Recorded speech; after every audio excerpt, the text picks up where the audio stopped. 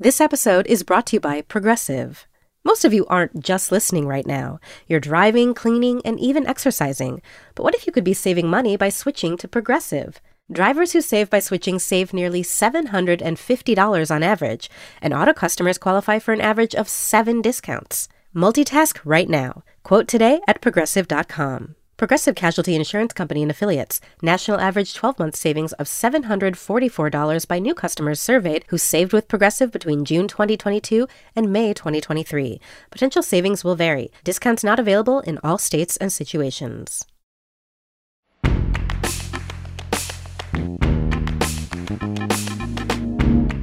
This is The Writer's Voice, new fiction from The New Yorker. I'm Deborah Treisman, fiction editor at The New Yorker. On this episode of The Writer's Voice, we'll hear Rebecca Curtis read her story, Hansa and Gretyl and Piece of Shit, from the November 16, 2020 issue of the magazine. Curtis is the author of the story collection 20 Grand and Other Tales of Love and Money, and a winner of the Rona Jaffe Foundation Writers Award for Fiction. Now here's Rebecca Curtis.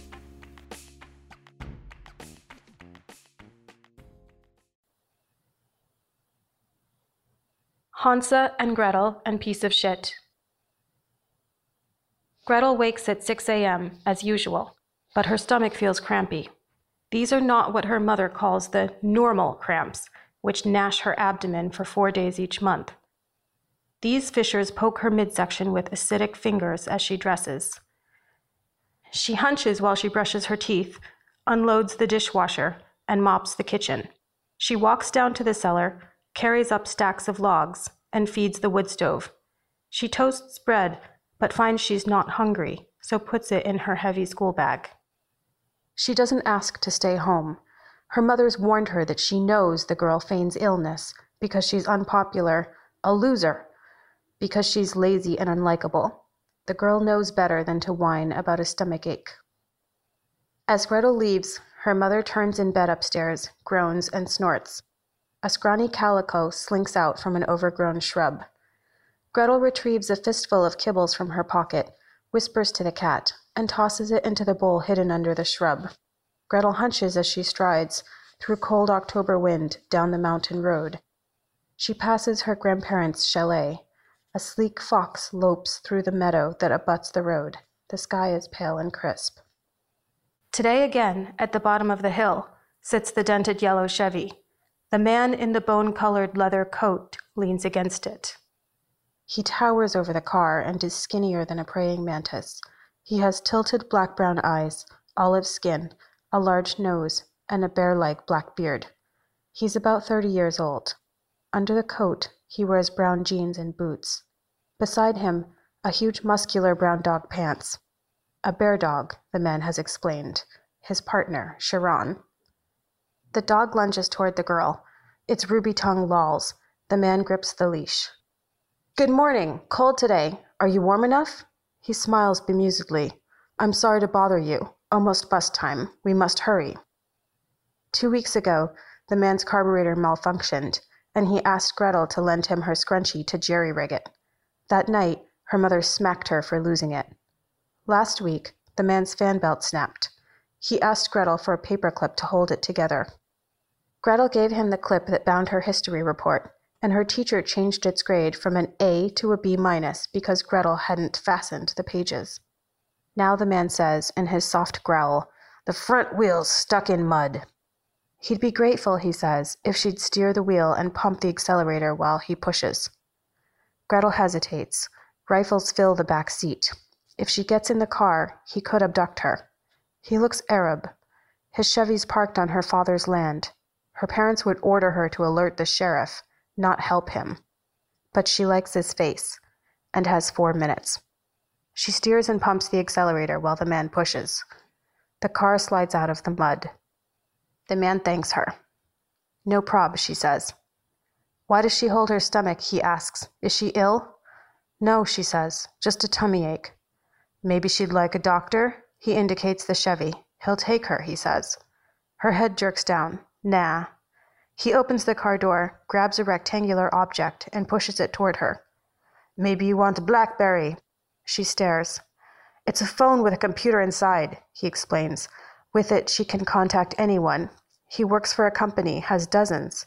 Someday, he says, everyone will own a BlackBerry. No, Gretyl whispers. My parents have a phone. Then take this. He presses something hard into her hands, a plastic orange whistle. The huge dog licks her gloves. Sorry, the man says. It's Sharon's storm whistle. He hears it from across the continent. He grins. He has a fantastically wide smile. If you need help, he says, blow it. Maybe we'll come. She mumbles thanks and hurries to the bus stop. When she looks back, she sees them jump the fence that lines her dad's woods. The man raises a glove. On the bus, she clutches her school bag to her stomach. Gretyl's 14, but by the hunter's moon she'll be 15. She's 5'9", slender. She has long white blonde hair, a sweet oval face, a Roman nose, and violet eyes. Because kids teased her, she plucked her thick eyebrows so that they no longer meet above her nose. In her room, on a shelf, are 100 quartz figurines. Counting them makes her feel safe. She bought them with money she earned bussing tables at a restaurant in Markleyville, to which she rides her bike.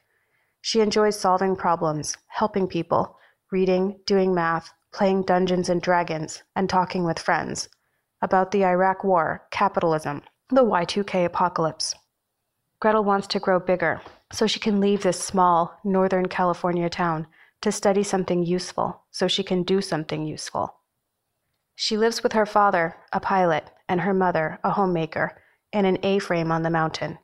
Around them are meadows of mule's ears and purple lupine, sagebrush fields, and thick forests that dip to a river, then surge up the peak. Deer wander the forest. Also wild turkeys, coyotes, bears, and elk.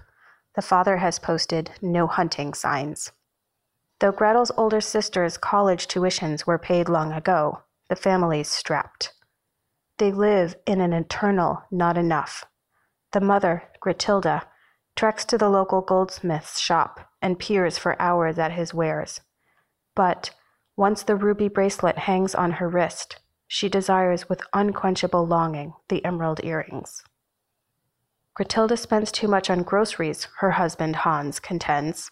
She doesn't need to buy 10-gallon tubs of ice cream and overpriced chicken fingers from the Schwan man. She doesn't need organic butter and jumbo shrimp. He eats canned tuna happily. Why can't she? I do like canned tuna, Gretilda replies. I also like jumbo shrimp. I also like lobster. I want to dine out more at nicer restaurants. And I want to take a tropical vacation without the girl. Gretilda, Hans yells, we're broke! Gretilda points out that Hans has a yacht. When home, he's always fixing his Jaguars or sailing his yacht. You have your things, Gretilda explains. My things are jewelry and tropical vacations. Hans groans. He doesn't know how they'll survive. Gretilda wants Gretyl to go to boarding school. The girl makes life difficult, she says. She's thankless and rude. She'd thrive at private school. And you and I, she adds, would have adult time. Hans grimaces. He doesn't want adult time with his wife. He doesn't want to banish his daughter. She's over tall, but he enjoys looking at her. Of his children, she's disappointed him least. He says, we can't afford it. Well, Gretilda says, we could sell your yacht. Public education's good, Hans protests. She's miserable, Gretilda repeats. She fakes gross illnesses to avoid school. Her husband's preference for their daughter's company has not escaped Gretilda, but she never objects when Hans praises Gretyl's math skills, and she limits herself to 1 Indian rope burn per week. Privately, Hans agrees that the girl's awkward. She slouches, doesn't play sports, seems morose. Sometimes observing her causes him pain. She used to hug him voluntarily, call him daddy. Sometimes he thinks it'd be good if she were gone. At school, the girl hunches. It lessens the pain. She aces her geometry test. During shop, she sands her chair slowly. At lunchtime, she doesn't eat. What's wrong? Her friends ask. My stomach hurts, she admits. See the nurse, they say. Honey, the nurse says, women get pains all times of month. She offers to send Gretyl home. No, the girl says. She won't bother her mother. The girl has an unyielding love for her mother. The mothers repeatedly told the girl, while sobbing, that she suffered a terrible childhood. She was orphaned. She lived with cousins, then strangers, then at a hairdressing school. If it weren't for the daughter, the mother explains, she'd be a doctor now. She got an A- in college biology. The daughter feels guilty. She does not mention that the mother bore Gretyl at 40. When the mother slaps her, she does not slap back. The mother, 5'3", weighs 150 pounds. The girl, 5'9", weighs 110. It's too late for me, the mother sometimes says, sighing. Gestating you destroyed my metabolism. Now I can't practice medicine. Gentle snowflakes fall as the girl walks home. She sticks her tongue out as she climbs the hill. Approaching the house, she removes kibble from her school bag. She calls, "Here, mijos, come, mijos," and pours it into the bowl under the bush. Inside, she bites into a cracker, then feels nauseous. An ivory Tibetan wool rug covers the floor of the living room. Bookshelves bear Encyclopedia Britannicas, Bibles, a stereo. 2 couches, their cream-colored upholstery inlaid with hundreds of turquoise and gold-feathered peacocks, face each other. They are the mother's pride and joy. On one, she sleeps. When Gretyl enters, one eye opens. "Storm tonight," she says. 10 inches. Your father has a trip. "I hope he'll be okay," Gretyl says. The mother sighs. "You didn't feed that cat, did you?" Gretyl shakes her head. "Why do you hold your stomach?" "Stomachache," Gretyl says. "Jesus," the mother says. "It never ends with you." The eye closes. Later, the girl sneaks down to the cellar. With difficulty, she carries up an old wooden playhouse. She hides it under the shining willow at the edge of the yard and covers it with a tarp. She brings over the now empty bowl and calls the cat, but nothing comes. At dinner, Gretyl can't eat. "More for me," the father says. He pulls the girl's plate toward him. At 9, the eldest daughter calls and Gretyl picks up. Hansa is 29, a state congresswoman partnered with an aerobics instructor. She left California to attend college in Boston and stayed there. Hansa and Gretyl both read 3 fantasy novels a week. They both float 50 feet above their bodies, sometimes, before sleep. They walk fast and like coffee. They're beautiful, smart, hard-working. But Hansa fears pain, can't tolerate the tiniest needle. Gretyl won't blink when it drills 10 inches into her gut. Hansa plays tennis for hours. Gretyl dislikes exercise. Hansa does not understand remorse. But sometimes she senses things. On this night, Hansa has a feeling. She asks how Gretyl's doing. Gretyl says her stomach hurts. "How?" Gretyl describes it.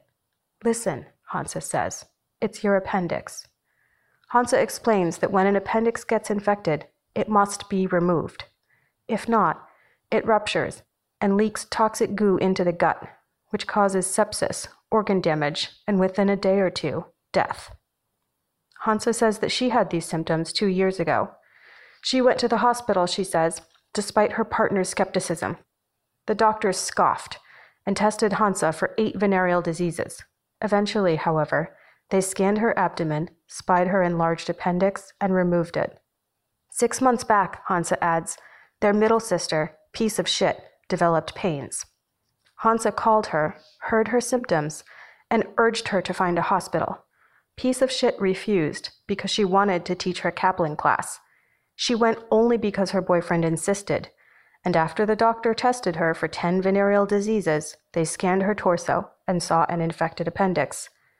It seems unlikely, Hansa muses, that 3 sisters would contract appendicitis within 2 years, particularly since they all live in different states and no known relative has ever had appendicitis. It sounds, Hansa says, like a fairy tale. But life, she adds, is strange. Stress affects the immune system in mysterious ways. They all grew up in the same isolated, anxious house. Perhaps their bodies, though separated by distance, communicate with each other. Who knows? Go to the hospital tonight, she says. If you don't, bad things may happen. Okay, Gretyl says. Hansa says, Promise? Yes. The parents are watching TV, eating chocolates, and drinking Irish cream. The father's adjusting the picture-in-picture function, which malfunctioned just as the mother wanted to use it. Gretyl relays what Hansa said. The father's eyes widen. Of his daughters, he hates the eldest the most. Ha, he says. Nice that she makes the decisions from 3,000 miles away. Does she think she's a doctor? Does she know how expensive the ER is? Gretyl says she's not sure. The father asks, Does your stomach hurt? Gretyl nods. Then take Tylenol. Hans, the mother says, check her temperature. They check. 101, the father says, just a flu. Don't you think, Gretyl says, it might be my appendix? Listen, he says, appendicitis is rare. If you need the ER, we'll take you. But you barely have a fever. Eat a Tylenol. At 11, Gretilda dons a negligee, slides into bed, and wakes her husband. At 3 a.m., Hans drives to Sacramento. He'll deadhead to Dallas. At 4, it snows. The cat wanders into the playhouse under the willow, in which Gretyl has built a cave of wool blankets. Such pain fills Gretyl's torso that she can barely walk, but she slowly dresses for school, cleans the kitchen, feeds the fire, and puts kibble in the playhouse. She woke extra early, but misses the bus. At the bottom of the road stands an army of white helmeted trees. Gretyl feels amazed by their beauty. She takes small, painful steps up the slippery hill, falls, and falls again. A car pushes through the white veil, a station wagon. Her grandmother peered out her kitchen window and saw Gretyl. She picks her up. Another break-in, the grandmother says. Robbers got the TV. Neighbors don't know each other anymore, and hunters roam the woods. Gretyl mentions that Hansa believes she has appendicitis, but that their parents disagree. Her grandmother turns to her. They're at the school now, and Gretyl sees that her blue eyes are filmy. Her hand covers Gretyl's. It's cold. Your parents are your parents, she says slowly. They get angry when I meddle. I hope you feel better. Have a good day at school. During classes, Gretyl's body curls into a ball. She's sent to the nurse. You again? The nurse says. Gretyl admits that her stomach hurts. She suggests appendicitis. The nurse measures blood pressure, checks tonsils. She says, hurts where? Gretyl points. Honey, the nurse says, with appendicitis, it only hurts here. She pokes Gretyl's lower right gut. Gretyl gasps. As she climbs the hill home, her torso's in agony. She's dizzy.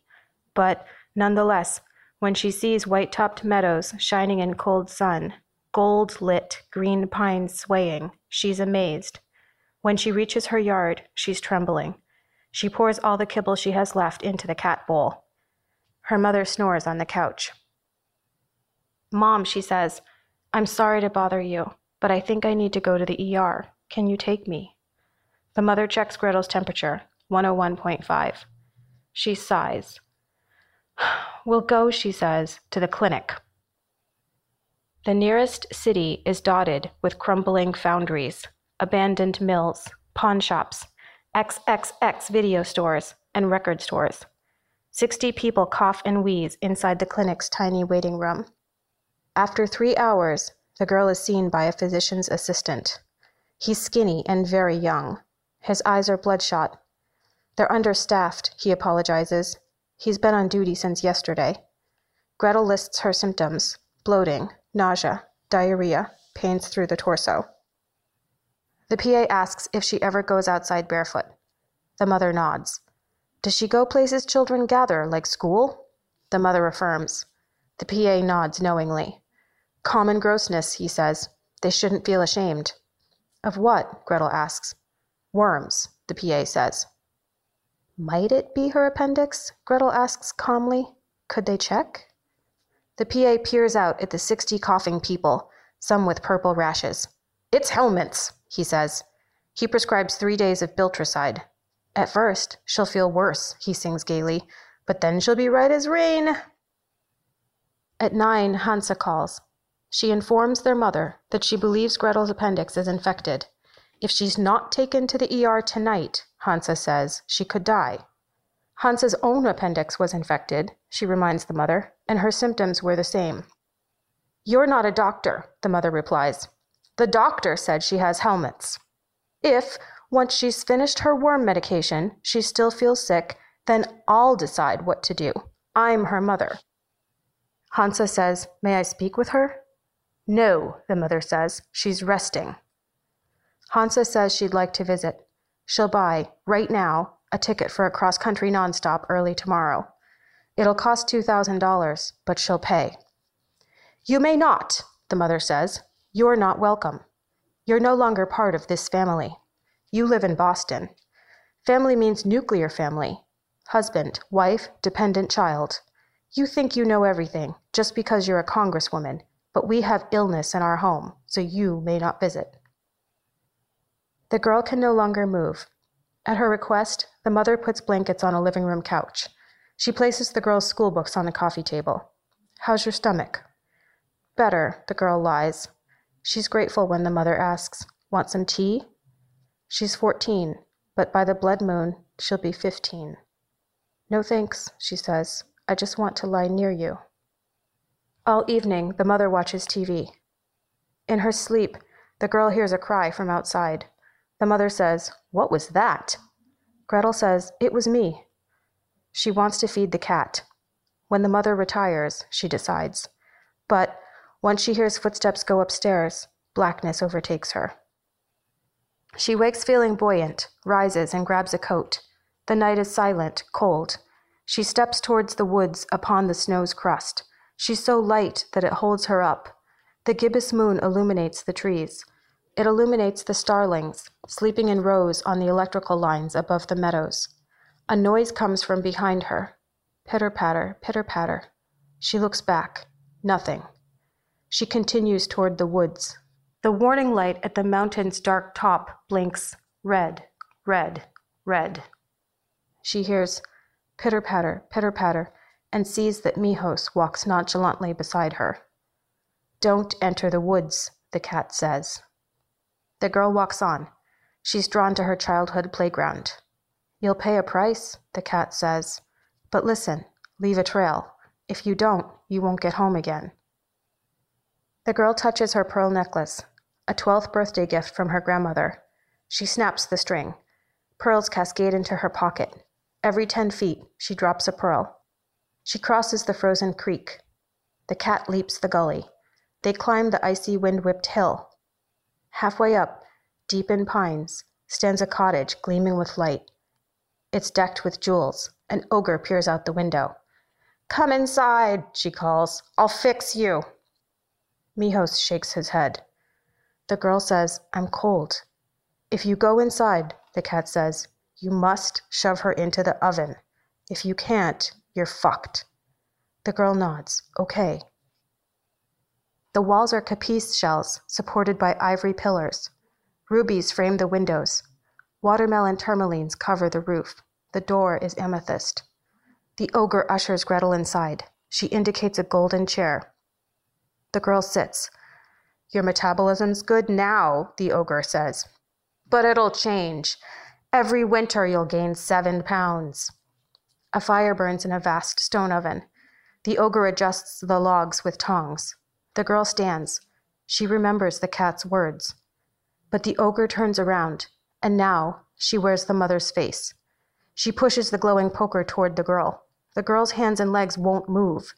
She squirms like an overturned bug.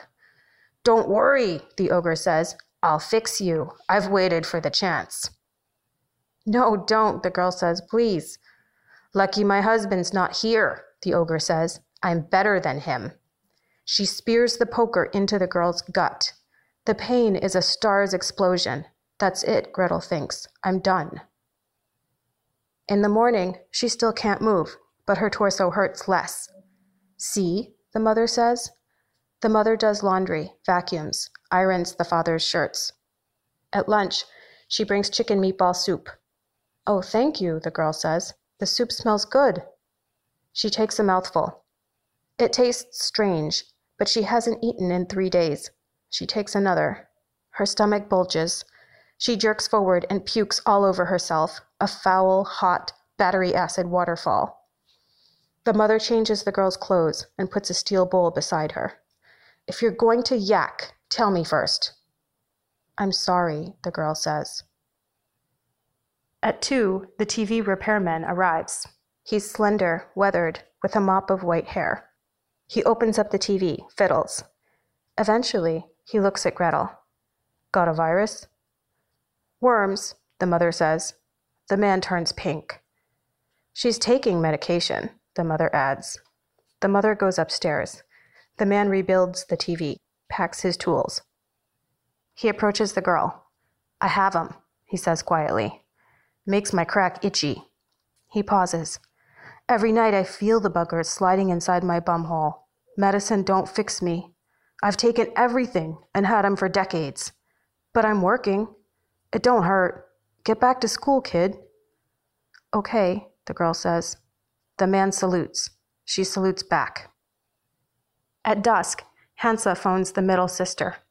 She relays that Gretyl likely has appendicitis and that she begged their parents to drive her to the hospital, but they refused.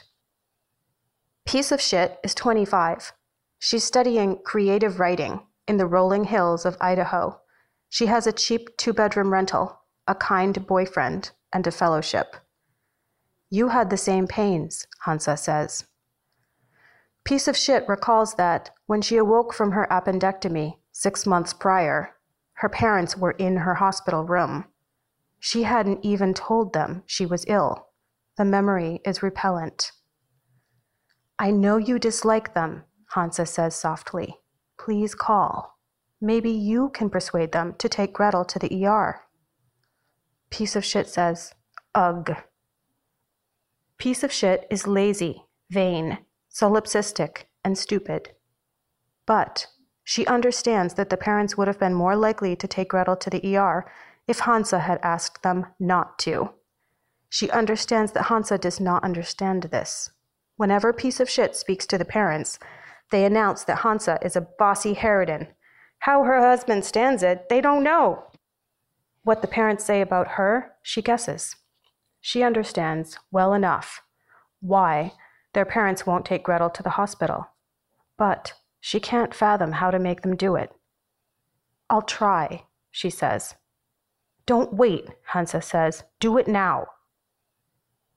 In her capacious, light-filled apartment, Piece of Shit sits at her dining room table and shuffles tarot cards. She cuts the deck and selects death. She shuffles and draws failure. Shuffles again and draws agony, 10 swords in the back. She recalls how, when she ran away at 15 to live with an aunt, she threw her belongings into trash bags. Meanwhile, Gretyl sat nearby. Gretyl had a bowl-shaped haircut. She was 5. She looked up at Piece of Shit and said, "Please don't go." "Don't leave me," Gretyl said. "Please." Piece of Shit left her sister in the house by the woods. Piece of Shit edits a classmate's story. In the story, the narrator's kind, loving, late 50s mother has cancer and donates her eyes to a lady with bad vision. Piece of Shit circles phrases like blinding light and writes, "This is a cliché," all over the manuscript. She also writes, "What is the conflict?" Everyone in class will love this story. A year later, the author publishes a book about the mother who donates the eyeballs, and it sells millions of copies. At 7, Piece of Shit's kind boyfriend comes over. She relays all. "Call now," he says. He sits nearby. Gretyl answers. She says the mother's at Bible study. Piece of Shit asks how Gretyl's feeling. Gretyl says she felt an explosive pain the night before, and now, if she doesn't move, the discomfort's bearable. "Listen," Piece of Shit says. She says Gretyl needs to go to the ER. She reminds Gretyl that she had appendicitis, which Hansa diagnosed, that Hansa had appendicitis, that if Gretyl doesn't get help now, she'll die. "I'll be okay," Gretyl says. "I'm taking worm medication." Piece of Shit says that worm medication won't help. She tells Gretyl that she should just dial 911 and get an ambulance to come. Gretyl whispers, "I can't." "Why?" Gretel says she doesn't want to upset their parents. Why not? I'm tired, Gretel says. I need to sleep. Don't worry. I'll be fine. The instant piece of shit hangs up the phone. Kind boyfriend says, You should call 911. Piece of shit blinks. She should call, give her parents' address, and order an ambulance for her sister. Piece of shit says slowly, No. Why not? Piece of shit considers. A white wall fills her vision.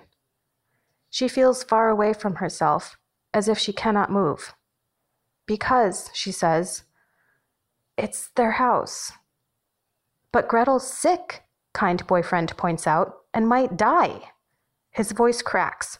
2 actual tears roll down his face. He's 6'4", extremely muscular, and often mistaken for a pro wrestler. The white wall has black, unreadable scribbles all over it. The scribbles dance. Piece of shit observes her boyfriend.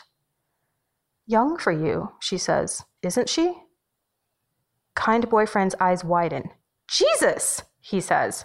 He's known Gretel, he says, since she was 11. He just doesn't want her to die. Piece of shit says she's not calling 911. It wouldn't be right. Someone adds, besides, Gretel's taking worm medication. In later years, no day will pass in which piece of shit doesn't fly backward to this moment and pick up the phone and dial 911. Every day until her death, she orders an ambulance to carry her sister away from the house. At 8, the mother discovers that the girl has shit the couch. She's asleep, clean bowl beside her, but a dark creak slides down the cream-colored couch and onto the ivory Tibetan wool rug. She shakes the girl. You soiled yourself. She brings fresh clothes, sponges the girl, scrubs rug and couch. The stench is unbearable. I'm so sorry, the girl says. It's ruined, the mother says. The girl offers to save up to buy a new couch. The mother sighs. Mom, the girl says, will you take me to the ER, please? Outside, the wind blows. Snow slides off the hedges. The moon's 3/4 full. In the forest, shots ring out. Tomorrow, the mother says, I'll speak with your father. That night, the girl flies over the forest. She sees the bear in the cave on the ledge, the foxes in their dens, Mijos hunting mice in snow. She sees the boulder she often climbed as a child. In the valley, the school. Farther off, the neighboring town, the train tracks that go elsewhere. In bed, the mother ponders. What if the girl died? Would her husband love her as he did before the children? She sees the 2 of them lying on a beach. She's lost weight. She always does when they go somewhere tropical. Her allergies improve. Her husband touches her, desires her. She knew when they met, she recalls. Knew he was different, though not how or why. Knew she'd protect him, that she'd love him until the day she dies. The father wants to relax with a beer and saltines, but the living room smells bad. Hey, he greets the girl. Are you still on the couch? Something smells funny. I wonder what it is. The girl says it's probably her. The mother pulls the father into the kitchen and updates him. The father visualizes thousands of dollars flying out of his bank account. Do you think we should take her to the ER? He asks. The mother dissents. Gretel's temperature is only 102. The father hesitates. The daughter looks pale, but the ER costs money. He's always been a good father, he thinks. He's only ever loved the child. He worked himself raw to buy her expensive clothes, food, art, music lessons. If he borrowed moments for himself sometimes, just a couple of times a week when she was small, it cost her nothing. The things he allowed himself were always done with love. He placed a pillow gently over her face so that she wouldn't see or remember. But she's grown morose, won't sail with him anymore or play checkers. Her sisters were worse, mean, sarcastic, and careless of the pain they caused. He's surrounded by women. He receives no thanks, only criticism. Were the girl gone, his mind volunteers, he could leave the mother. Everyone understands that a child's death destroys a marriage. He could remarry. Someone sweet, young. He'd be free. He considers Gretyl on the couch, unable to move. Recently, she's grown fig-like breasts and a faint mustache. But he still loves her. He sighs. Gretilda hesitates. She has a solution, she says. She'll book the girl with an excellent doctor. Oh, Hans brightens. Dr. Blood. Hansa and Piece of Shit each call their parents and beg them to take Gretyl to the ER. They contend that she likely has appendicitis. If the parents don't drive her to the ER now, she'll die. The mother responds that she, the mother, already took the girl to one doctor, and tomorrow they'll see another. At 9 p.m., the cat yowls. It sounds like an infant being sliced up. The mother tells the father to put it down. The father goes outside with a rifle and an open can of tuna fish. The cat's MIA. He puts the can down, hides around the corner of the house, and waits. Soon the cat appears. It stops 30 feet from the can. The father calls in falsetto, "Here, kitty, kitty, kitty." He shoots. The cat turns tail, but there's an ungodly scream. The father gets it, he's sure, before it runs off. The morning's crisp, golden. A diamond crust covers the sagebrush fields. Ice daggers glint from the eaves of the roof. Ravens atop the telephone lines watch as both parents haul Gretyl to the car. Dr. Blood's a fat, old, red-faced alcoholic. On his office wall is a poster of a warty man-sized frog. Dr. Blood always orders the girls to look at the frog right before he needles them. He feels Gretyl's stomach. "Yes," he says, "quite swollen." He takes her temperature and hears about the puking, lack of appetite, and diarrhea. "Yes," he says, "absolutely." Gretyl says, "Is it my appendix?" "What?" he says. "No." "Gretyl's tummy hurts all over," he says. "Were her appendix infected, her tummy would only hurt in the lower right quadrant." Her sisters had the same symptoms, Gretyl says politely, and had appendicitis. Shouldn't she be tested? "Ha ha ha," Dr. Blood says. "So young and already a doctor." He's had 7 glasses of Maker's Mark. He reeks of whiskey and mouthwash. "You have," he says, "Mars virus." He prescribes an antibiotic. "In 5 days," he says, "she'll be shipshape." At midnight, the girl awakens. She strides, free of pain, to the kitchen, opens the fridge, grabs a hamburger for the cat, and goes outside. In the woods, she knows, the shelter of the trees creates warmth. She wants to climb to the ledge and meet the bear. Mijos walks beside her. He's leonine, lion size. When she offers him the hamburger, he looks away. "You know," he says, "everyone who enters the forest must leave a trail." Gretyl feels her neck. Bare. Arms and wrists. Bare. Sporadically, she tosses hamburger bits behind her. She doesn't see, though the gibbous moon illuminates the field, starlings swooping down and gobbling up the meat. On the ledge, the cat says, "You won't return, I don't think." She says, "Why not?" The cat holds up a paw, licks it. "It's late," the cat says, "to be honest. Long past the time when you could have." The girl shakes her head. "I'm fine." "Furthermore," the cat says reasonably, "the birds ate your hamburger. Now you're lost. But if you cheer up, I'll take you to visit the bear in the cave on the ledge. You'll like him. He'll rend your body and eat you, but that's all. And it won't take long. Then you'll feel rested. I'll stay with you. And when you're ready, you'll be calm again." The girl blinks. "I want to go home. I want to see my parents, sisters, friends." The cat sneezes. "I'm afraid it's not possible. You're gone, you see. But if you insist," the cat stretches, "just this once, I'll carry you home." The cat's pupils grow huge.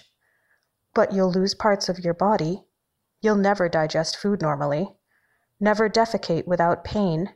He scratches his neck, then closes one eye. "You'll never bear children. Not only because of physical deformities, but because someone siphoned off the part of you that could have loved a child. Do you still want to go home? Yes, the girl says. The cat crouches down. She sits astride his haunches, and he lopes through the forest and carries her across the moonlit fields. The mother cooks bacon, Farmer's Almanac waffles, eggs. The father eats, then works in the garage. After breakfast, the mother devours an extra waffle, then goes to the bathroom, defecates copiously, and enjoys a long bath. Later, she brings Gretyl an antibiotic. She notices a dense scent, like a decaying rat. Her daughter's curled into a ball and breathing rapidly. Sit up, the mother says. The girl tries. She's dizzy, but she swallows the capsule and sips ginger ale. Thanks, Mom. She sips more ginger ale. Her eyes bulge. She vomits. Jesus, her mother says. After the mother changes the fouled blankets, she makes the girl swallow another pill. In her dreams, Hansa and Piece of Shit are running away from her, throwing pebbles behind them, yelling, "Catch the pebbles! Catch! Catch!" But she cannot breathe or move, and her sisters disappear into darkness. In the afternoon, beautiful classical music fills the house. The mother sits at the computer desk, wearing her ruby bracelet for luck. She has a mission. She needs a new rug. But she already has a rug, with hand-tied knots, high thread count, and vegetable dyes, for every room. So, she's decided, she'll sell her least favorite on eBay. She clicks on hundreds of rugs, saves, deletes, narrows criteria. Hours pass. On the couch, Gretyl writhes. A naughty idea occurs to the mother. If they build an extension, a sunroom, which she's always wanted, they'll need a new rug. But there's no money. But a second mortgage? The grandmother brings coffee cake, but the girl's asleep. After gulping cake, the father wanders into the living room. Gretyl's on the couch. In her sleep, she trembles. He enjoys seeing this daughter. She's reasonable and still attractive. He sniffs. The smell's strong. He opens a window. He feels anxious. He doesn't want her to die. But thoughts proliferate. He sees a funeral, himself suited, handsome, but solemn. A divorce, a new family, possibly sons who'd be free from the complications, lamentations, and recriminations that daughters bring. Dad? Gretyl's eyes open. I'm so cold. Hi, sweetie, he says. I opened a window because it smells. Oh, she says, it's probably me. It's nothing, he says. In winter, houses smell. Your mother farts. I don't, but your mother does a lot. Dad, the girl whispers, could you take me to the ER? The father frowns. Honey, you just saw the doctor. The girl shivers under the blankets. Upstairs, he says, Gretilda, she looks pretty sick. Hans, the mother says, she's taking antibiotics. She adds gently, this will be over soon. Okay, the father says, because he who says yes to A must also say yes to B. Years later, the mother takes the daughter's name. Call me Gretyl, she tells her friends, other mothers who teach catechism. Oh, they say, why? Wasn't that your daughter's name? Yes, the mother admits, but there's no reason it can't be mine. It's more fun. It suits me. Please call me Gretyl. And they do. Hey, the father says that afternoon. Feeling better? She whispers, no. He pauses. Want to play Happy Days? It's his favorite board game. It allows players to party with the fawns, drag race, collect allowances, and go on dates. No thanks, she says.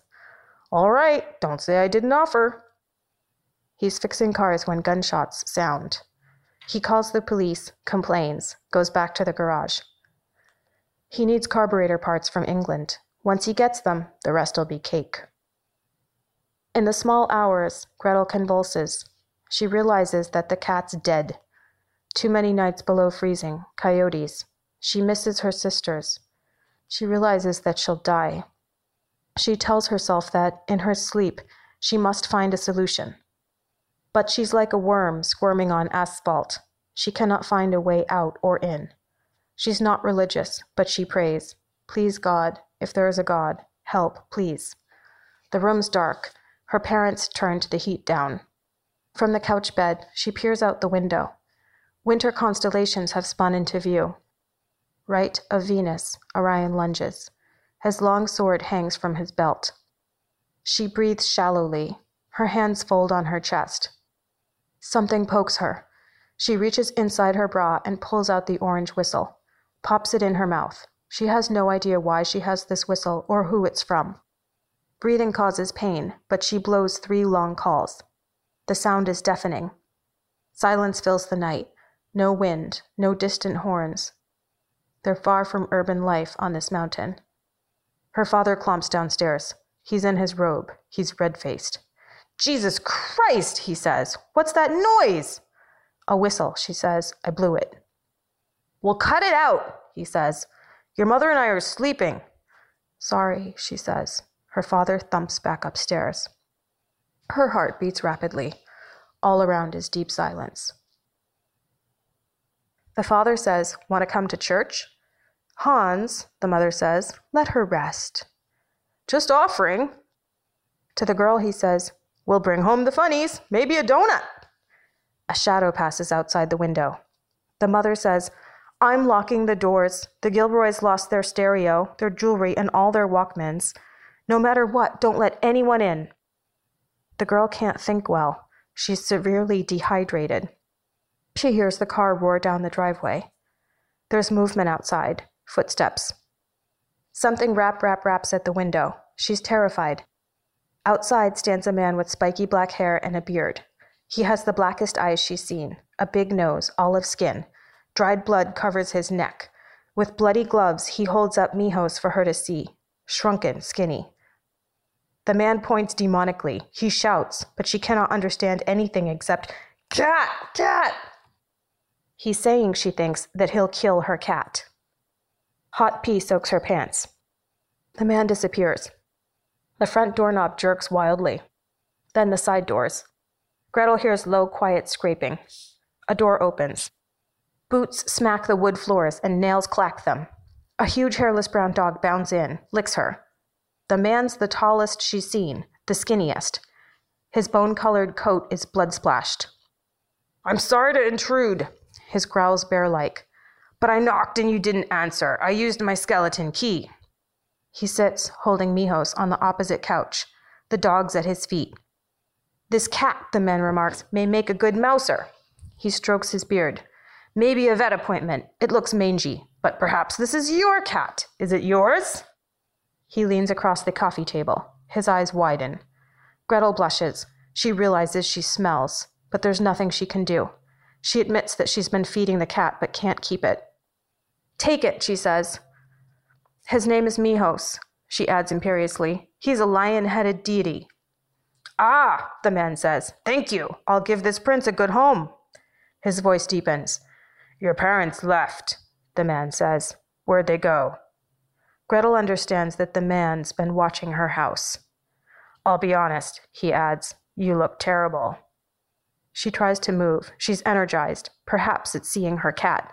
She recognizes the man. She says, well, you have blood all over you. The man glances down. Ah, yes, I shot a buck. He adds gracefully, perhaps these are your parents' woods. She nods. His hands extend, palms up. I've trespassed, he says. Forgive me. But tell me, were your parents going to eat all those deer? She whispers, no. He says, my family comes from Palestine, but I grew up in Kazakhstan, cold and beautiful like here. In Kazakhstan, if you see a buck, you shoot. But I admit, I didn't just shoot a buck. I also found a sleek, fat doe, and I shot her in the face. He watches the girl seriously. She'll taste delicious, he says, and I'll eat her all up. The girl blinks.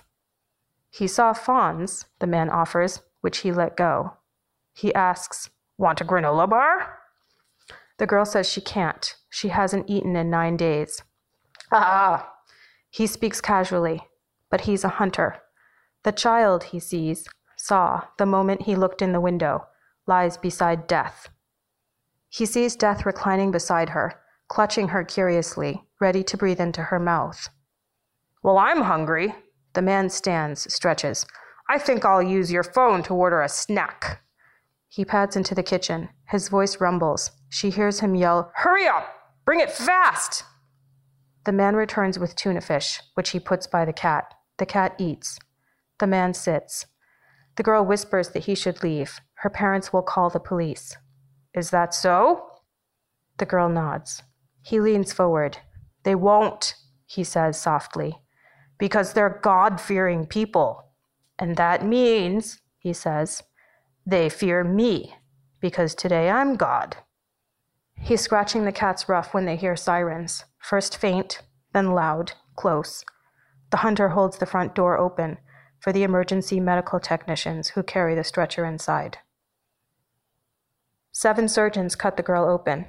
They test and culture. They pull all her intestines from her body to clean the putrefaction. "This is not possible," they declare. "It's not." Her appendix ruptured 7 days ago. All their textbooks agree. Peritonitis, septic shock, massive heart attack, heart failure. They've seen corpses, not miracles. Surgeons excise rotted sections of bowel. None of them will forget this child, with her oval face, violet eyes, Roman nose, and neatly plucked eyebrows, who's alive when she should be dead.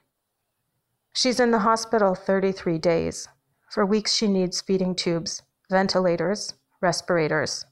Upon the hunter's moon, she turns 15. School friends deliver notes from class. Her parents bring roses. "What a terrible case of malpractice," they tell the surgeons. "No one could have known she had appendicitis. How could we have?"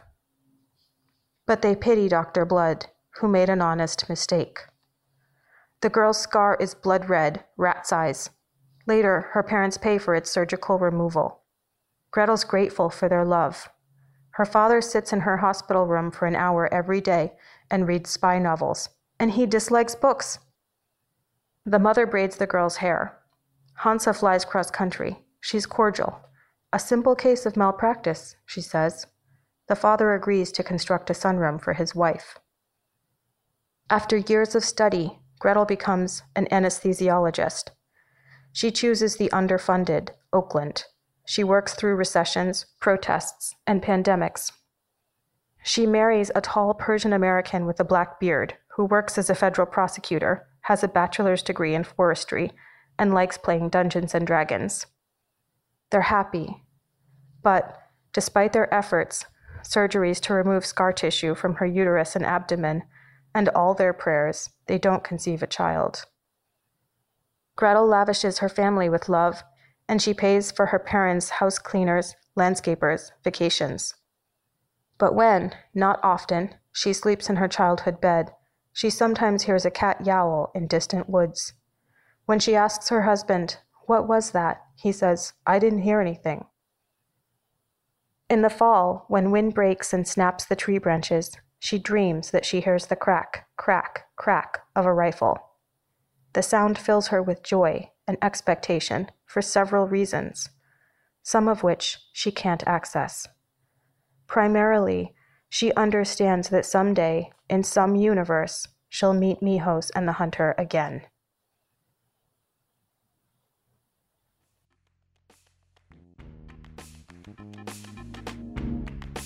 That was Rebecca Curtis reading her story, Hansa and Gretyl and Piece of Shit.